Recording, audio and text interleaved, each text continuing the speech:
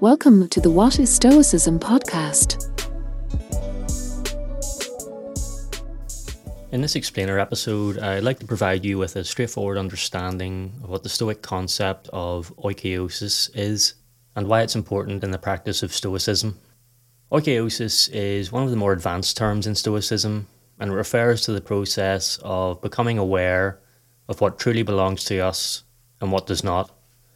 The term Oikeiosis is derived from the Greek word oikos, which is the word for household, house or family. Oikeiosis in practical terms means the recognition of something as one's own or belonging to one's self. It's also variously translated as appropriation, orientation, familiarization, affinity or affiliation. The concept of Stoic Oikeiosis traces back to the founder of the philosophy, Zeno of Citium. The Stoic philosopher Hierocles, meanwhile, saw it as the basis for all animal impulses as well as human ethical action. This distinction between the oikeiosis of every animal and the oikeiosis of human beings, as rational and social animals, is an important one, as it highlights two different stages of oikeiosis. The Stoics said that every animal has oikeiosis in relation to itself. In other words, every animal has a natural preference for what is good for itself, and in this way the animal appropriates itself to itself. An example of this is the lifelong instinct for self-preservation. In this initial stage of perception, an animal is only aware of their bodies and sensations as belonging to itself. This self-awareness is continuous as well as dependent on the perception of external objects. Hierocles put it as follows, quote, "An animal, when it has received the first perception of itself, immediately becomes its own and familiar to itself and to its constitution." End quote. For human beings, oikeiosis extends beyond oneself to other human beings. While human infants will start life with the same oikeiosis of their own bodies as animals, their constitution evolves as they mature. As our human capacity for reason emerges, so too does the scope of our oikeiosis. This means we will become aware of our social responsibilities and duties toward other human beings. What belongs to us, therefore, isn't just ourselves and our own preservation, but also that of others. To illustrate this using the word oikos, from which oikeiosis is derived, we can think of other people as part of our own household. To show how humans can stretch their oikeiosis toward other human beings, Hierocles developed a concept now known as the circles of concern.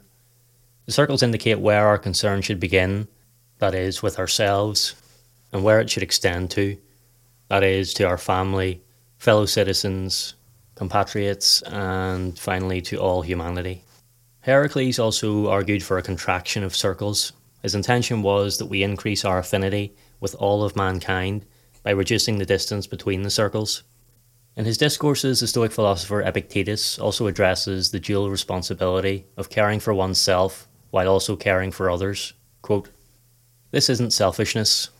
The creature in question was born like this. It does everything for itself.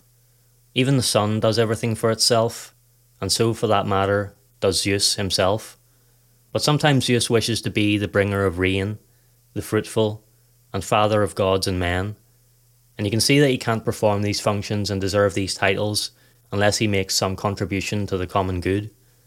And, without going into details, he equipped the rational creature with a nature which is such that its own particular goods are unattainable unless it makes some beneficial contribution to the common good.